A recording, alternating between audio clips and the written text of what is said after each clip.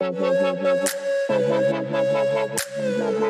everyone, welcome back and welcome to episode 7 of season 3 of Whiskey Queens. This week we're starting to talk about scotch. I'm going to be doing a little bit of drunk history while Paul is drinking Laphroaig 10. If you like what you're hearing, be sure to subscribe and check us out at whiskeyqueens.com, at the Whiskey Queens on Instagram, and don't forget to give us a 5-star review on Apple Podcasts. Thanks, and here's the show.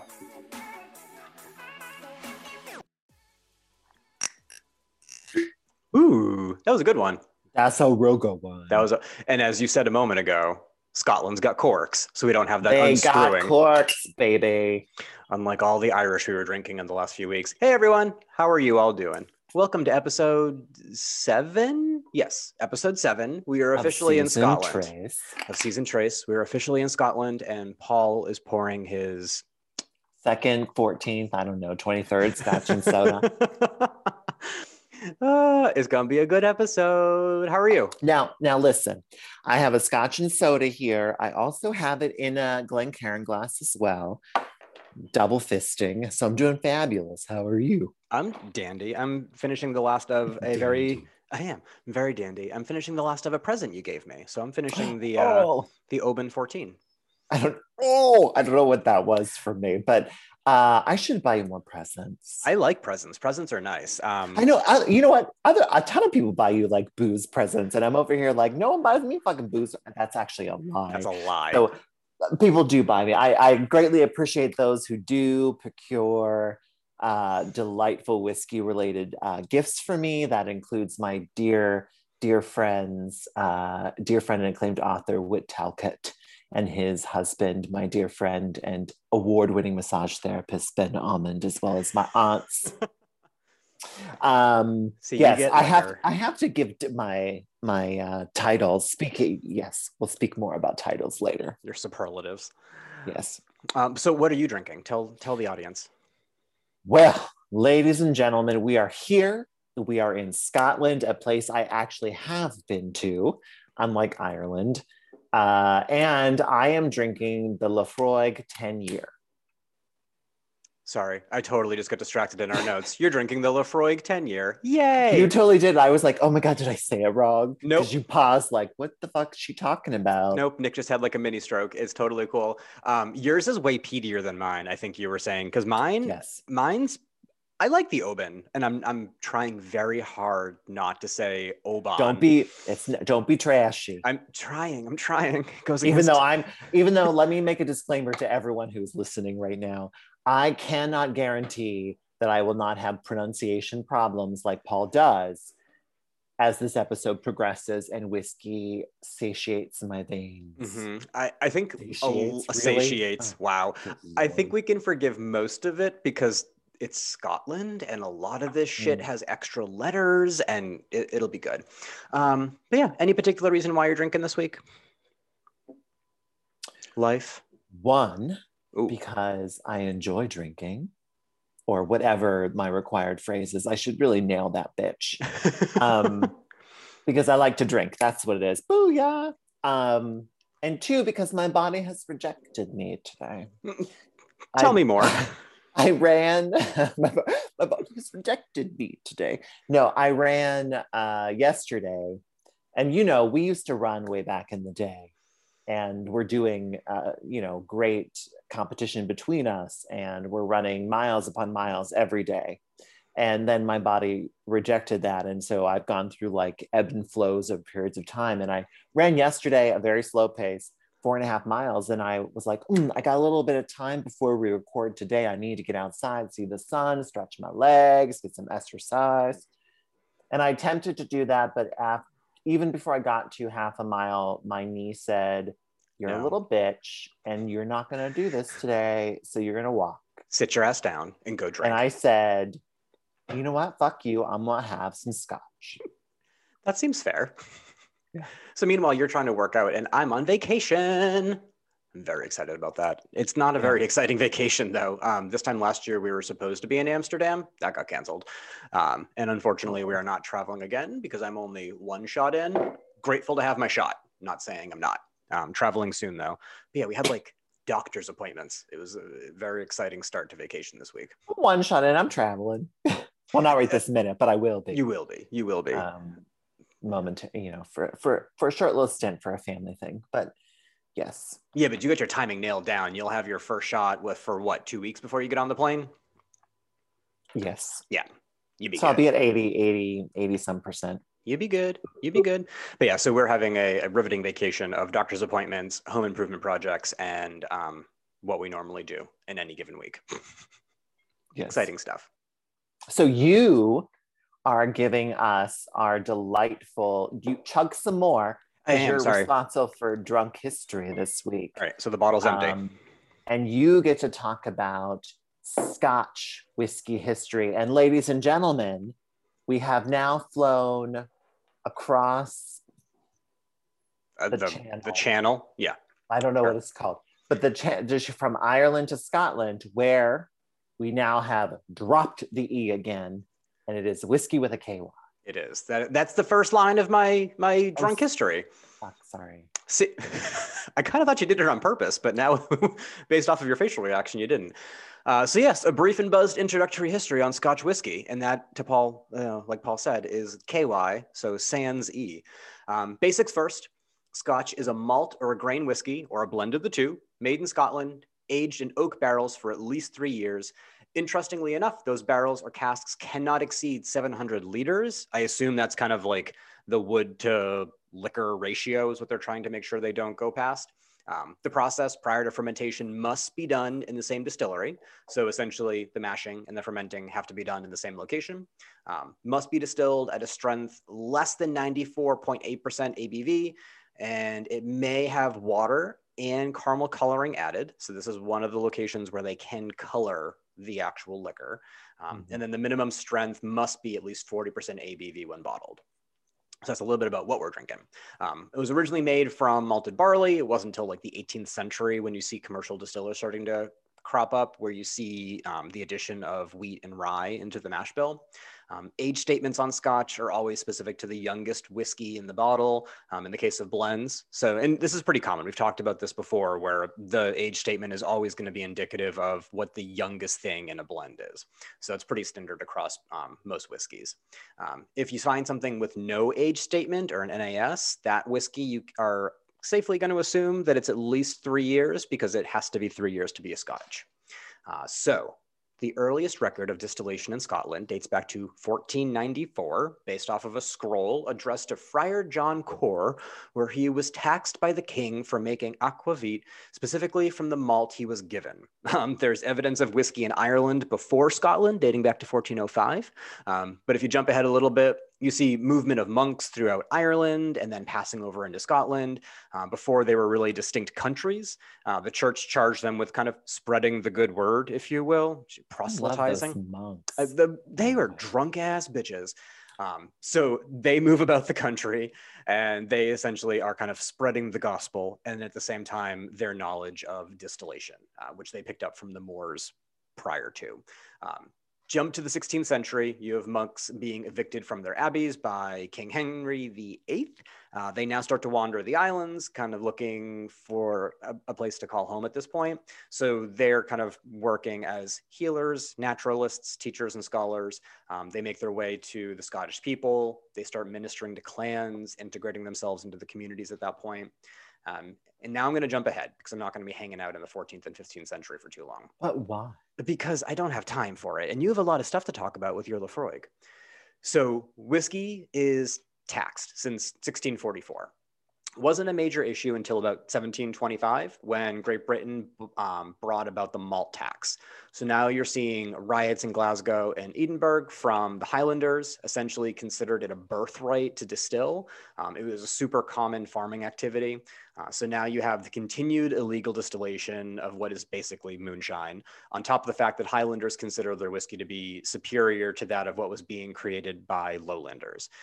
They were using other grains in their process, whereas Highlanders were not. So they considered what they were producing in the lowlands to be completely inferior, because it wasn't 100% malt.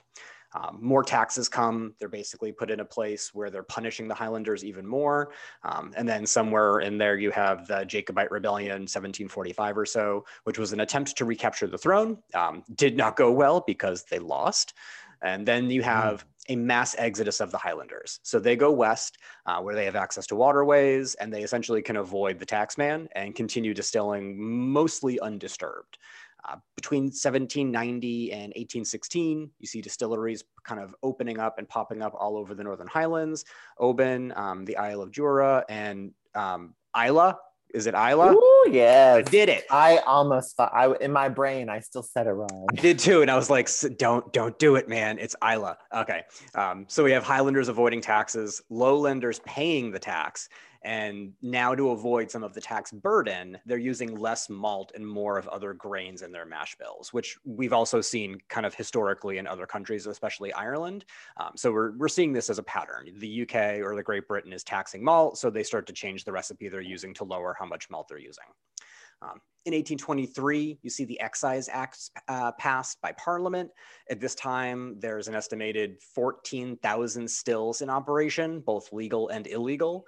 With the Excise Acts passed, you have, Excise Act passed. You see more favorable conditions, the ability for distillers to earn a real income, produce a better product. Those 14,000 stills dropped to 200 stills in 20 years. So this brings us to a point where it's about a lot of consolidation. Yeah, a lot of consolidation, but a better product being produced in a more kind of regular, streamlined manner. People are actually able to have an income and be able to keep up with the taxation that's going on as well.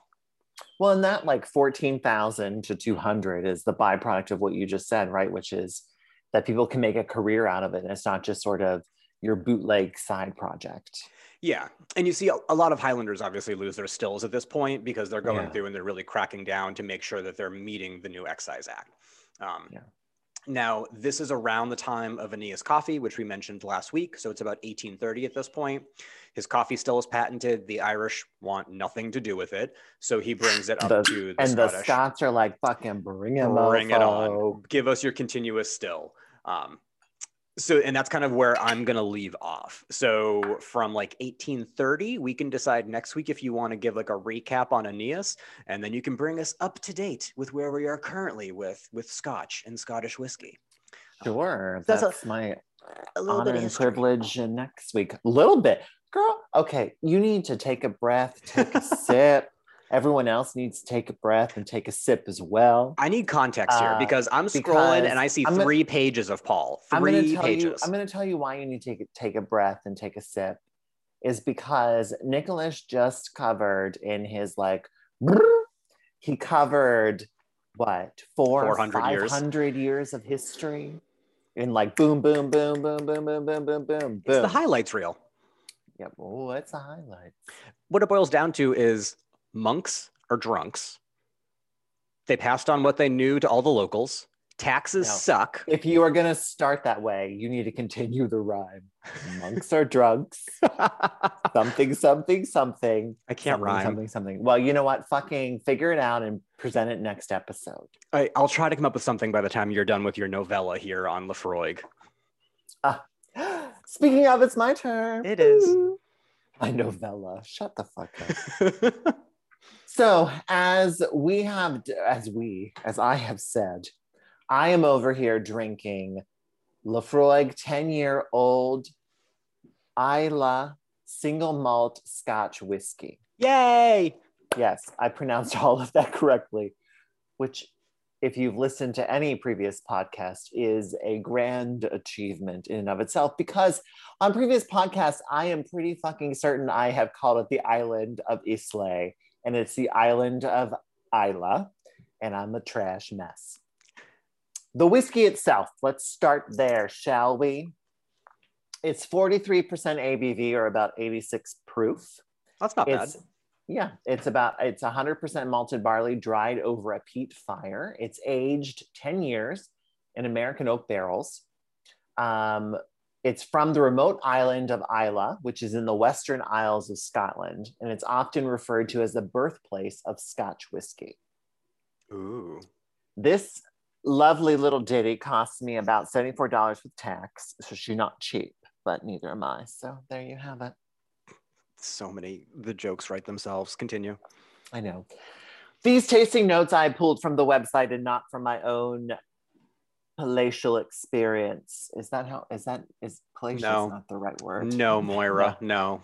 I know. Moira Rose just came out after some scotch. Don't know what that was. I don't. And please delete all of this. You won't, but I I'm won't. still requesting it nonetheless. The tasting notes. The color is gold. I totes agree with it because I got it in this little glass. Totes agree with it, Jesus. The nose. Huge smoke, seaweedy, medicinal with a hint of sweetness is how they describe it. Now that's so fascinating to me because it's also the palate, if you want my quite frankness. I find that goes hand in hand 9 times out of 10. Because what they say is the palate surprising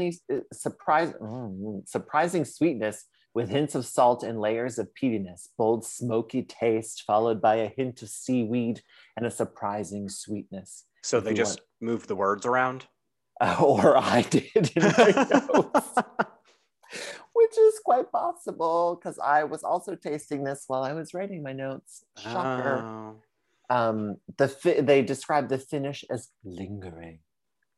Is that a fair assessment of the nose, the taste, and the finish? Well, now I feel like I have to do it. I don't know what that was. Shut up. Hold on, he's going for a scotch and soda now too. I know. Oh, I have to clear my palate with a scotch and soda. She's riding fast and loose over here. I mean, I feel like a lot of this is the same thing. Like it's smoky, it's salty. It smells smoky to me, with a little bit of sweetness in there. You can get hints of that. So I get smoky and sweetness. And I guess like the smoke and I don't know. I don't know that I get the medicinal component over the smell, but. And what did we say the ppm was on yours? 45. Oh no, I'm sorry. Laphroaig 10 is 88. Okay, so the ppm is just a measure for phenols, which is that smoky taste, or that smoky like sensation, smell, if anyone doesn't know. So they actually will like rate. Pop into the cork. That was a good one. They'll rate scotches on a scale, like a ppm scale. So the lower the number, the less smoky, peaty it is. The higher the number, the more intense it is. Yours is higher than mine. Yours is, I think, an 88, whereas mine, I think, was like in the 20s. Yeah, mine's like 60 some higher than yours. Oof. Got some smoky, peaty action. Let me tell you, oof, it is smoky. And it's definitely smoky on the front, and it's like boom, boom, smoky. And it does have it. Does it carry all the way through? It does. Okay. Yeah, it does. But it does have that subtle sweetness to it, and a little bit of the burn that lingers, right? So it's, Scotch is an acquired taste, I feel like, because of let me rephrase this. Peated Scotch, I think, is an acquired taste. Yeah. Because some people like smoke, some people don't like smoke. I've long said that I'm not a huge fan of smoke. I think I've come to enjoy it a little bit more in Scotch. This is not one I could sip on it periodically, but I enjoy it more in a Scotch and soda. That was my next question is, do you think you'll sip on this? Maybe periodically when I feel like I need a little smoke in my life. Nice. I don't know what that is, but that's where we are. The Paul shoulder shuffle. The shoulder. Too bad no one else sees the shoulder shuffle besides you. One day. Oh, don't even. Anyway, back to my notes where we were supposed to be 50 hours ago. The 10-year is the original Laphroaig, and it's distilled the same way today as when Ian Hunter invented it more than 75 years ago. So some fun facts, because I know we all love Paul's fun facts. Laphroaig in Gaelic is a Gaelic word basically with the meaning of beautiful hollow by the broad bay. Basically describing exactly where the distillery is. Oh, okay. Yeah. Friends of Laphroaig. You're like, what is this? What is this Friends of Laphroaig you're talking about? It was created in 1994. And basically an invitation is included with each bottle sold where you can claim a lifetime lease on a numbered plot of their land. It's 1 square foot that runs alongside the important water source of the Kilbert Stream, right? So As a friend of Lefroy, when you claim this, you can view your plot of land, and as a friend, you basically can claim your ground rent, as they say, which is a free dram of Lefroy at the distillery in person. So you like show up with your certificate and you're like, I'm here for my dram? Pretty much. And you can bet all your asses who listen to this mofo that I am now a land baron at Lefroy Distillery in Scotland because I claim my shit. I have a question. Mm-hmm. Did you buy me a piece of land, or did you neglect to do that in the process? Why would I? Why? Yeah. What? Okay, continue. I'll go buy my own land. Listen, shithead. I'm gonna tell you what.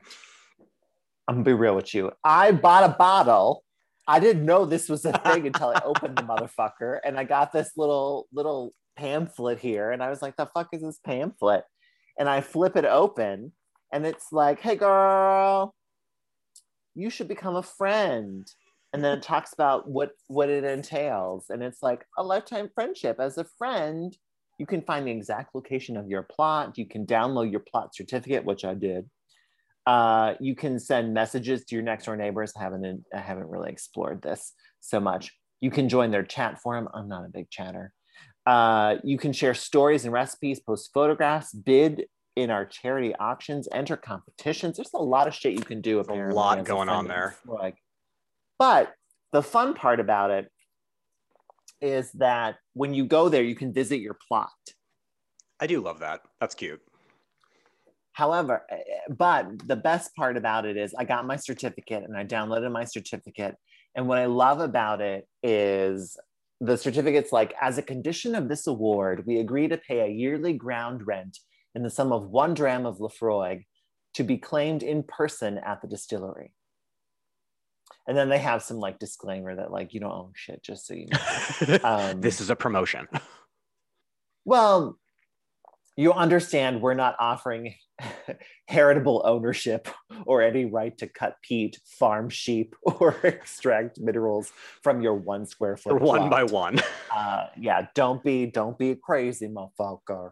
Okay, is basically what they should say. And the other thing is like once you claim it's like the rewards program. Yeah. So once you claim your square foot plot, like I can continue to enter the numbers or what have you from the various purchases, but it basically becomes points at that point. Oh. Like I have claimed my plot, period, done. And the rest of it will just be sort of like joining their point rewards program. Got it. Okay. So we can get you a bottle. We can claim you a plot, okay. Girl. I can't get. We don't know where it's going. I have to go shopping. Oh, we can't be neighbors. That's bullshit. We could call them. Okay. We could see. What I love about it is upon the leaseholder's arrival at Lefroy, we undertake to provide a map with adequate directions for locating the plot in which you are the lease owner and suitable protective clothing against Isla's rugged weather and eccentric wildlife. And you're like, what does that mean? Oh God. Well, what it says here is, I just want to read all of this because it's fascinating to me. The leaseholder's cupboard will contain all essential equipment, including for ascertaining the boundaries of the plot, 1 tape measure, a pair of Wellington size 12, approximately 1 foot in length. For the journey to the plot, protective headgear against low-flying geese. A thick overcoat to repel the inclement Scottish mist. A life belt and anchor to safeguard against being blown out to sea. What? 1 ball of string for securing trouser legs from exquisitive stoats. I don't know what that means. And a towel for the leaseholder to dry off in the event of unwelcome attention from affectionate otters. There's so much going on. That's why I had to, normally I wouldn't read, a certificate, but this one is amazing. All right, I'm going to go buy a bottle. I'm on vacation. And there is a lot to digest, right? You need to get a plot. We both have plots and we can go there and visit our plots together. Okay, I'm down. This sounds amazing. I know. So I know I just sort of went on a random ass tangent about Friends of Laphroaig, but we talked a little about the bottle, and now I sort of want to talk about the distillery of Laphroaig. And thankfully, we don't have to talk about the Friends of Laphroaig, which was founded in 1984, because covered that mother. So Laphroaig was established in 1815 by the brothers Donald and Alexander Johnston. It all started with them leasing 1,000 acres to rear cattle around 1810 or so. And basically, when you rear cattle, you got to grow feed, obviously, for the long winters in Scotland, which is barley, right? You feed your cattle barley. And so the real question is, what do you do with the surplus barley you produce? Well, listen, if you are Scottish, you gonna make yourself some whiskey. That seems about right. That's what you do with the barley. If you're, in the southern regions of the UK, you're likely going to what do you do when you make beer? Ferment it? I don't know. Yeah, you do stuff to make beer. Anyway. You beerize it. You beerize that shit. So that's what they did with their excess barley. And then word spread that their shit was real good. And before they knew it, it became more profitable for them to distill whiskey than raise cattle at Laphroaig or on this plot of land. And so Laphroaig was born. And for nearly 140 years, the distillery stayed in the Johnston family, with the final family owner being Ian Hunter. Through much of the 1800s, the Irish, similar to Irish whiskey, Scottish whiskey saw a rise in favor. Through the 1850s till the early 1900s, Laphroaig itself had some challenges with its neighbors. And I found this fascinating in their history. I was gonna say they have some bitchy ass neighbors, but that's not nice because it's actually talking about well-known brands that people will be like, but I like her. So at this time, much of Isla's malt went into blends. So all of the whiskey that was produced on the island of Isla went into blends, including Laphroaig. And because of its smoky, peaty taste, which we discussed, it was highly coveted and appreciated by blenders, right, to be included in blends. Especially Laphroaig's next door neighbor, Lagavulin. Oh, Parks and Recreation. Which at that time was owned by Mackey and Company, which was a Glasgow spirit and blending merchant, essentially, right? And at that time, Monkey, no, wrong. Wrong. Give me some more scotch. I'm offending everybody right now, and so I apologize. Keep drinking. It'll get better. Mm-hmm. So at the time, Mackey and Company were taking most of the share of Laphroaig's output for blending with grain whiskey, essentially, right? And this troubled Dougal, which was the current family owner in like the 1850s or around that time. And he felt that by giving, most of it out for blending purposes, it really limited and restricted Laphroaig's ability to sell its own single malt whiskey to a wider market. So what ended up happening was they're like, bitch, we want to make sure this shit, which is our shit, gets out in the world. This is my drunk history portion, the way we want it. And so they decided to basically end their sort of arrangement. Ooh. With Mackey and Co. Yeah. Mm-hmm. A little breakup. Yeah, a breakup happened. So in 1887, the family decided that Mackey and Company was getting too much of their whiskey and terminated their contract, which ultimately led to Mackey and Company taking them to court. Oh, again, being like, this is what you do. And they said, listen, Heffa, it's our whiskey, okay? And the court said it's their whiskey. Oh, shit. And so Mackey and Co. was like, I know, right? And then so this begins an arc of like, I don't even know, like decades of a long neighborly spat, essentially, with Mackey and Co.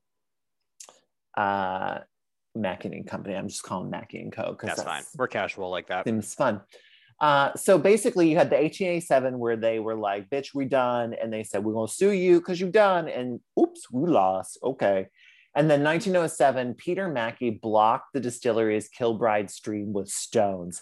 Well, bitch, move, shit. right? And the water was a key ingredient in the single malt, right? Obviously, that Laphroaig was producing, and the courts intervened and basically made Peter put things right, which was what they say on the website in air quotes, and restore the water supply. This is so dramatic. It's super dramatic, and I am all for it. So then in 1908, Peter Mackey persuaded the head brewer of Laphroaig to work for him and help him build an exact copy of the Laphroaig still house, which he hoped to create basically another Laphroaig at Lagavulin, which wasn't easy. I presume it was Lagavulin, but if it's not, sorry, Lagavulin. Which turned out not to be easy because it wasn't just like you can replicate everything and it works the same, right? Because there's like family history and all the shit that's involved. Yeah, there's like a subjective nature to this whole thing. Yeah. So needless to say, Peter then want to try, and he basically has tried multiple times to buy the rights to Laphroaig outright, at least 2 to 3 more times to no avail. But all this activity and the battling with Mackey and co basically put a lot of strain on Laphroaig, right? Because they just paying for lawyers, trying to keep their shit real, like dealing with all this bullshit, being like, listen, neighbors, we invented the best shit and y'all are coming after us, okay? So basically when Ian Hunter took over in 1921, he really came on board to sort of a struggling distillery because of all of this litigation that basically stems back from what the 1850, like 75 years. Started sort of in the 1850s, literally like this shit was going on for decades, which is crazy. People need to get their shit. Right. And so, well, the reality, right? And I think, to not to totally like diss our delightful, I was delightful, hey, my friend, bitch is dead. Peter Mackey and co. And that is like, I mean, I get it. He was like Lagavulin, or not Lagavulin. He's like, Laphroaig is like the shit. Everyone wants a piece of her. Like, I just want to be like them. And he kept trying to be like them. And it wasn't quite working for him. So Ian Hunter took over, who was the last basically family heir to the company in 1921, and really worked to revitalize the distillery and brand, after all of this, decades of litigation and challenges with their neighbors. By 1923, he had doubled the capacity and erected a new wash still and spirit still, which were duplicates of the originals, because he was like, I love this original shit. I'm part of the family. We're going to make it real. That was nice. And he focused on building the brand globally, growing exports to Latin America, Europe, Canada, and he even targeted America during Prohibition, being super smart and super fucking savvy and convincing US Customs and Excise that the whiskey's pungent seaweed and iodine nose was evidence of its medicinal properties. Good for fucking him. Right? Smart ass bitch. To that, I will take a sip. My bottle is empty. I'm very sad right now. I know, sorry. I drank it all. So essentially, it was Ian's idea to mature Laphroaig's spirit in ex-bourbon American white oak casks, right? After World War, basically what happened is World War II sort of made it challenging to get casks from Europe. Yep. From sherry casks from Spain or other parts of Europe. And so basically he was like, you know what? We're going to get some ex-bourbon barrels from America. And so what we're going to do. And they did. It was great. So 1954, upon his death, Ian Hunter, he as they described it in either Wikipedia or on the website, he died childless. I was like, wow, that's really harsh. But he ended up leaving. He left the distillery to Bessie Williamson. And she's amazing and has a story to her too. She actually joined the distillery in the early 1930s for a summer job as sort of a shorthand typist or what have you, and never left. And she ended up working closely with Ian over all those years. And through their working relationship and Bessie becoming like rising in the ranks of Laphroaig to become basically Ian's right hand, he ended up passing along, because he saw in her sort of the, all those things you need, right, to run a family business. Like she was passionate and inspired by whiskey and committed and all those things. So he's like, you know what, I'm gonna share the secrets with you. Okay, because I ain't got no children. Because I'm gonna die childless. And yeah, exactly, as they say in one of the places in which I got my information. So he basically passed along the family knowledge about distilling and Laphroaig and all that stuff. And she became one of the, in 1954, upon his death, he left it to her. And she became one of the first female owners and master distillers in the industry and in Scotland in 1954. Nice. And she actually stayed at the helm of Laphroaig until her retirement in 1972. And is largely credited with its increasing fame and sales growth. And she smartly, eventually, over a period of time, sold Laphroaig to Seeger Evans and Company, which was a subsidiary of Shenley International, basically an international corporate overlord to some degree, to really help continue its worldwide growth and provide the assets to really help market it, the whiskey internationally. Got it. And basically throughout the 1980s, the reputation grew, leading to Laphroaig being bestowed the royal warrant of the Prince of Wales during his visit in 1994. Fancy. And you're like, a royal warrant? Do tell me more. Also known as royal warrants of appointment, they have been issued since about the 15th century to companies or businesses or whoever who supply goods and services to a royal court or certain royal personages. The warrant basically enables the supplier to advertise the fact that they supply the royal family, which helps leading to brand prestige. Yeah. And in the UK, royal warrants are currently made by the 3 most senior members of the British royal family to companies or tradespeople who supply goods and services to individuals in the family, right? So His Royal Highness Prince Charles, aka the Ruth. Oh. There it is. Boop, boop, boop. His Royal Highness Prince Charles, aka the Duke of Rothesay, as he's recognized in Scotland as the heir apparent. So the Duke or Duchess of Rothesay is basically the heir apparent to the throne. He's a big fan of Laphroaig. And he celebrated his 60th birthday in 2008 at Laphroaig. He was there in 94 to bestow his royal warrant to them. And he was there for the 200th birthday in 2015. Rumor has it that the 15 year is his favorite. And because he bestowed the royal warrant of the Prince of Wales upon them, the royal coat of arms is found on each and every bottle of Laphroaig. And also inscribed in the walls of the buildings of Laphroaig. And so on this bottle, it says, with the crown, I'll show it to you. You see that? Yeah, well, that's a lovely marketing tactic. Yeah. It says, by appointment to His Royal Highness, the Prince of Wales, distiller and supplier of single malt Scotch whiskey, D. Johnston and Co., Laphroaig, Isle of Islay. So that is listed on every bottle. Nice. Yeah, kind of cool. Anywho, so obviously at that same time, 1984 coincides with Friends of Laphroaig being founded as well, which I'm a member of now. We've heard all about it. Basically like, a land baron in Scotland. So the late 1990s led to a number of awards and increased notoriety for Laphroaig. Christ on a cross. And the distillery. So fast forward, blah, blah, blah, blah, blah. A number of, talking about corporate overlords, a number of acquisitions of holding companies brings us to 2014, where it became part of Beam Suntory, which is the American subsidiary of Japan Suntory Holdings. And so it's part of Suntory. They do have a corporate overlord. They do, as do most Scottish distillers.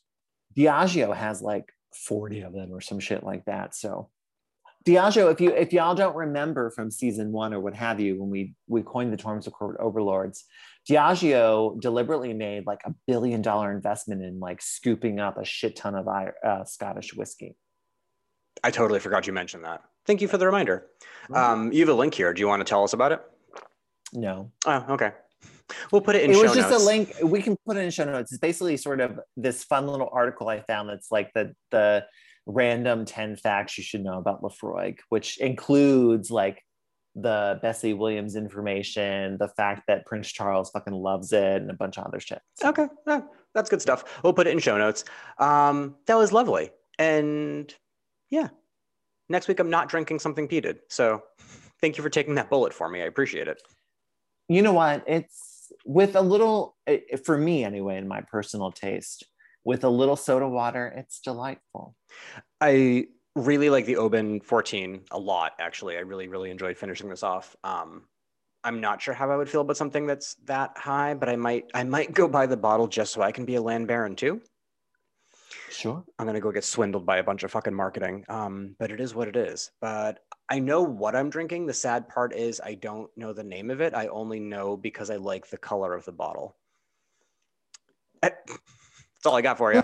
You'll have to tell me more, yep. Offline, if you will. Yep. I was like, maybe I'll buy a bottle because I don't spend enough money on fucking booze. But until next week, because I can't think of the name of what I'm drinking, y'all will have to tune in next time to find out. Truth. Yeah, it's been good. You know what? It's been great. Bye, everyone. Bye.